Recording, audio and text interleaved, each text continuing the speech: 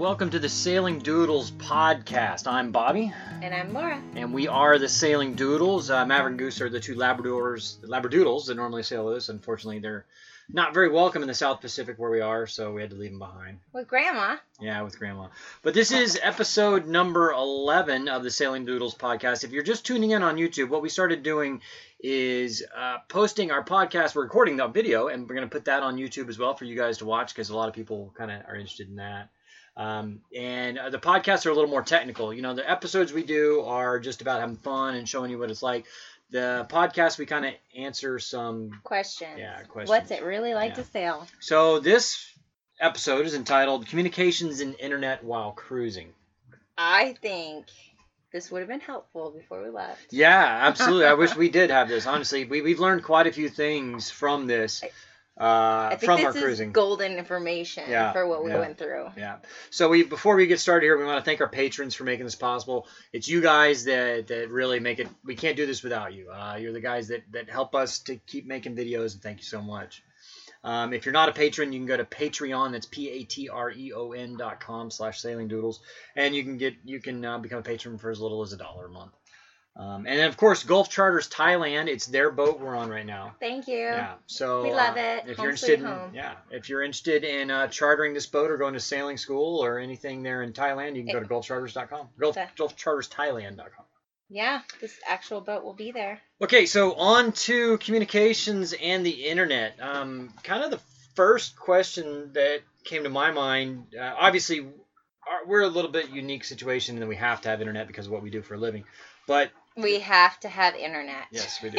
So, but the question is do you even want communications and internet while you're out cruising? Yeah, because some people sail just to get away. Yeah, exactly. They sail to get away from it all. Goodbye city life. Exactly. Goodbye people. Yeah. Goodbye traffic. Goodbye you know what we didn't do? Goodbye everything. We didn't kick this one off. No. Oh, so all right, and so cheers. There you go. It's all right. We almost forgot that. That's important. Yeah, so it takes away from being in the moment. You know, it's a waste of time when you could be out exploring. It can be a waste of time, which is what we'll go through. It's a big hassle sometimes trying to find. And it can be expensive too. I mean, it can be costly to get internet and data in some of these places you go to. And then most of the time, it's exceedingly slow. It's so slow. You wish they just said they didn't have internet. Yeah. It's pretty bad. The next question is, do you actually need internet? You know, you can want it and all that, but do you need it? We need it because this is our job. I think a lot of other people need it because it's like a lifeline. Yeah. You know, and other people worry about you when you're sailing, your friends and your family and everything. So it's nice that they can know where you are. Yeah, friends and family definitely keeping track of you and being able to communicate with them is pretty important. So, take that into consideration. So answer those two questions for yourself. Do you want it? Do you need it? And then you can kind of go from there. And then the rest of what we're going to be talking about in this will be the various options and of how to get communications and internet while you're cruising, and then kind of the different cruising regions and what the options are in the regions. Yeah. So the first option when you're out cruising is hotspots.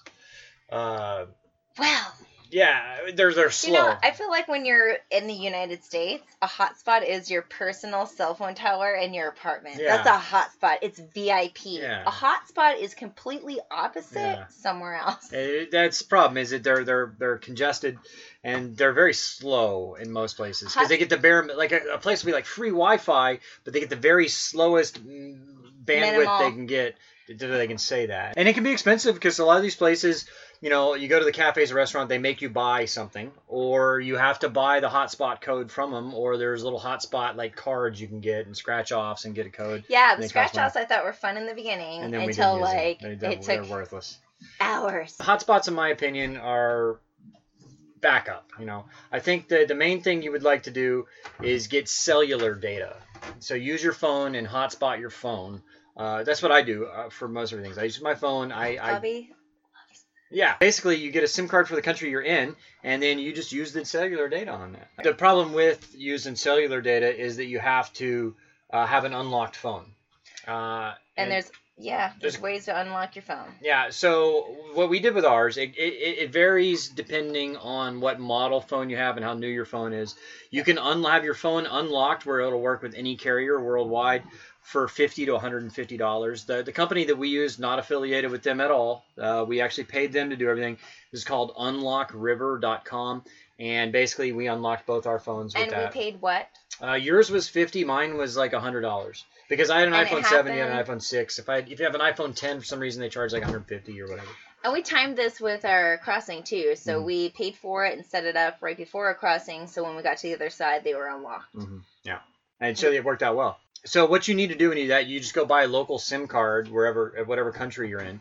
And it costs generally $5 or $10 for that SIM card. And then you just add data to that. It costs various amounts depending on which country you're in. But we'll kind of get to that later. We'll talk about the different regions and the costs of doing that later on. With cellular data, it only works in populated areas, generally speaking. Although it has a much better range than a Wi-Fi hotspot, because Wi-Fi hotspot you have to be right there. Or cellular data, you can be a mile offshore or whatever. Cellular data is just like what you expect back home. You can drive, you can walk, you can go places. Your phone works the same wherever you go. Yeah. The hotspot thing is you're like stuck. So another option you can do is satellite internet. It's extremely expensive. We got really excited about that for a second, didn't we? Well, we did. We were talking to a satellite internet provider, and we're like, hey, we'll give you 50% off. We're like, what does that mean? Yeah, it was still expensive. So it was something like 10 or 15 gigabytes was going to be normally $5,000 a month. And he was going to give us 50% off if we listed on the thing. But it was $2,500 a month. Still, we're like, yeah. That's way too much. But I mean, we'll kind of get into the various options of satellite. You have Iridium Go, which is very affordable, I think. I don't remember exactly how much it is, but it's only a couple $100, and that gets you, I think, unlimited data, but it's extremely slow. It's like less than dial-up speed. I feel like that's okay. I think that's okay when you're out sailing for 17 days. No, but I mean, with nothing to do, where you can just sit there and be like. No, you can't even send a picture. It would take you 3 hours to send a picture. You can't even do it. I mean, it does text. You can check WhatsApp. You can't check. You can check WhatsApp. That's about all you can do. Okay. And then there's the BGAN systems, which are a little bit faster. I think the maximum speed on those is 456 kilobytes a second, which is still much slower than you have in your home network or on your phone. But it's usable. You can surf the internet on that. So sailing in general is slow. Yeah, everything is slow. Okay. But so the satellite systems work pretty much everywhere. And the thing is that they're putting up new satellites all the time. I don't remember exactly what all the networks that are going up, but they're putting up a lot more satellites that are better at using the bandwidth, and I think the cost should come down a lot in the next 5 to 10 years, and you'll see that a lot. But as more and more places get better cell phone service and all that, you kind of need them less unless you're doing an open ocean crossing. So another option is the inReach by Garmin, which is about the size of a cell phone. It's a little bit clunkier than that. It's like maybe an old school, like a second generation cell phone, basically. I love it. Are you kidding me? It's durable. It's waterproof. It's got an SOS button if you're in trouble. There are so many great features of this. It's not about the size, Bobby. Right, yeah. It's about what it can do. Okay. So there's a couple different plans you can do with this. For $25 a month, I think you get 50 text messages plus unlimited tracking. We do the $50 a month plan, which gets us unlimited text messages and unlimited tracking. And so what we do is we actually offer our patrons, so if you want to become a patron, you can do that. Any level patron gets access to our tracker, and so they can track us where we are in real time. And then we have our $5 and up patrons actually get the phone number to this thing because you can text it. Which kind of goes back to, do you need internet? Yeah. Because some people just need internet so their family knows where they are. And right. And now with the tracking, they can see where you are, see Absolutely. That you're moving, see that you're on track going where you're supposed to, and unlimited. If you're not too worried about checking emails and Facebook and all that, the Garmin inReach is the way to go. I mean, then you can occasionally go into a hotspot and do it and check it out. But I feel like the Garmin's a great foundation for communication. Absolutely. If you're going to take off, it's a good place to start. Just have that as your baseline. Mm-hmm. So now that we've covered the different options you can do here, we'll cover the regions. So we'll start off with the Bahamas and the Caribbean. They have excellent phone service. Even on the uninhabited islands in the Bahamas, you can generally get phone service. And the cellular data is much faster than Wi-Fi. Because they're close to places. Yeah. And so, but you do, like we talked about earlier, you have to buy a SIM card, $5 or $10. And the last time I bought data, which is about a year ago in the Bahamas, it was $50 for 7 gigabytes of data, and that was 3 and 4G speed, so pretty fast. And that's all you need, and just hotspot your phone. There you go. I was really happy with Mexico. Yeah, Mexico. I was very surprised when my contract and carrier, everything worked. Yeah, so Mexico, roaming. The next region, Mexico, there are hotspots everywhere, but your cell phone data is still better. And the thing about it is most American cell phone carriers now are including Mexico into your base plan. Or maybe you have to pay the international fee on it, but we weren't roaming in Mexico. I didn't pay a fee. Yeah, I mean, nice. I was living in Alaska before that. Yeah. I don't think there's... Yeah. So... I was pleasantly surprised by everything. So if you're going to the Caribbean or Mexico, cell phone's the way to go. Data. Now, most people, their first place when they cross the Pacific, headed to the South Pacific, would be French Polynesia. We went to the Marquesas. The Marquesas are the first stop in French Polynesia. And we were crossing when the Ark was crossing. There were a lot of boats crossing at that time. The Marquesas are extremely slow. In general, what are you talking about? Painfully slow internet. There is no cellular phone data. There's only hotspots, and they are less than dial-up speed. And so imagine you have like 5 or 6 people at whatever cafe sharing a dial-up internet connection. Which is why I was really surprised, because how many boats go through there? Yeah, but they don't care. I mean, it's not that they don't care. I mean, they don't. That's not. The Marquesan people, they don't care. They don't need the internet. Now, the rest of French Polynesia, excluding the Tuamotus, the Tuamotus are much like the Marquesas, but Tahiti and the Society Islands have very good internet. They have like a fiber optic cable to Hawaii and very fast. I feel like when we went from the Marquesas to Tahiti, it was life-changing. Yeah. Oh, it was. I mean, we went to 4G. Like, probably the best internet we've had the entire time was. It was like Tahiti. The speed of light. Like, I was like, whoa, I'm not even prepared for this. I can click something and it happens. Like, whoa. The problem is that the internet in those places was extremely expensive for cellular data. So we have to upload. We uploaded like 15 or 20 videos when we got to Tahiti, and each video is about a gigabyte, and it's $15 a gigabyte there.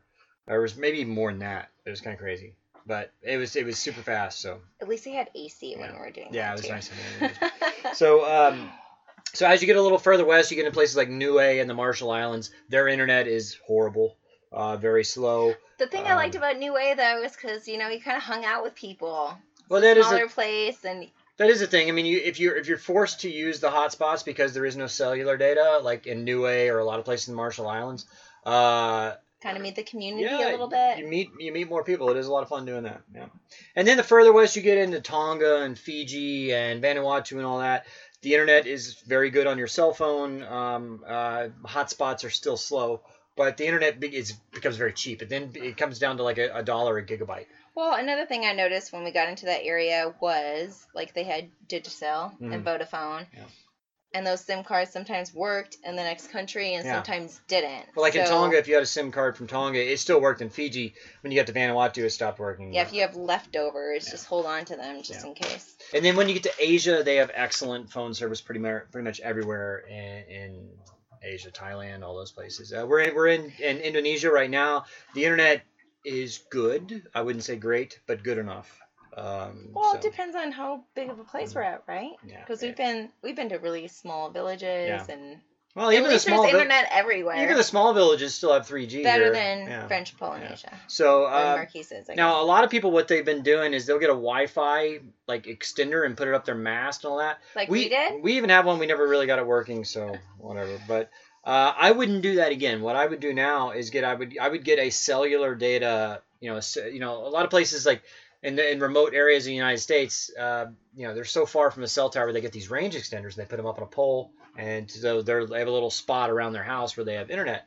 And so that's what I would do for the boat. You made your own range extender before. My cell phone's been in a dry bag, up the mast, a few times. That is true.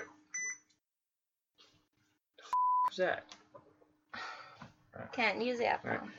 So that's what we did. The one time we were in Mexico and we were pretty far away from a cell tower and the service was bad. And I had to upload a video. So I put your phone in a dry bag, put it on a halyard, and we actually turned on the hotspot on it. And I connected my computer to it, and then I put it up the mast, and we got phone service. So that's another option you can always do.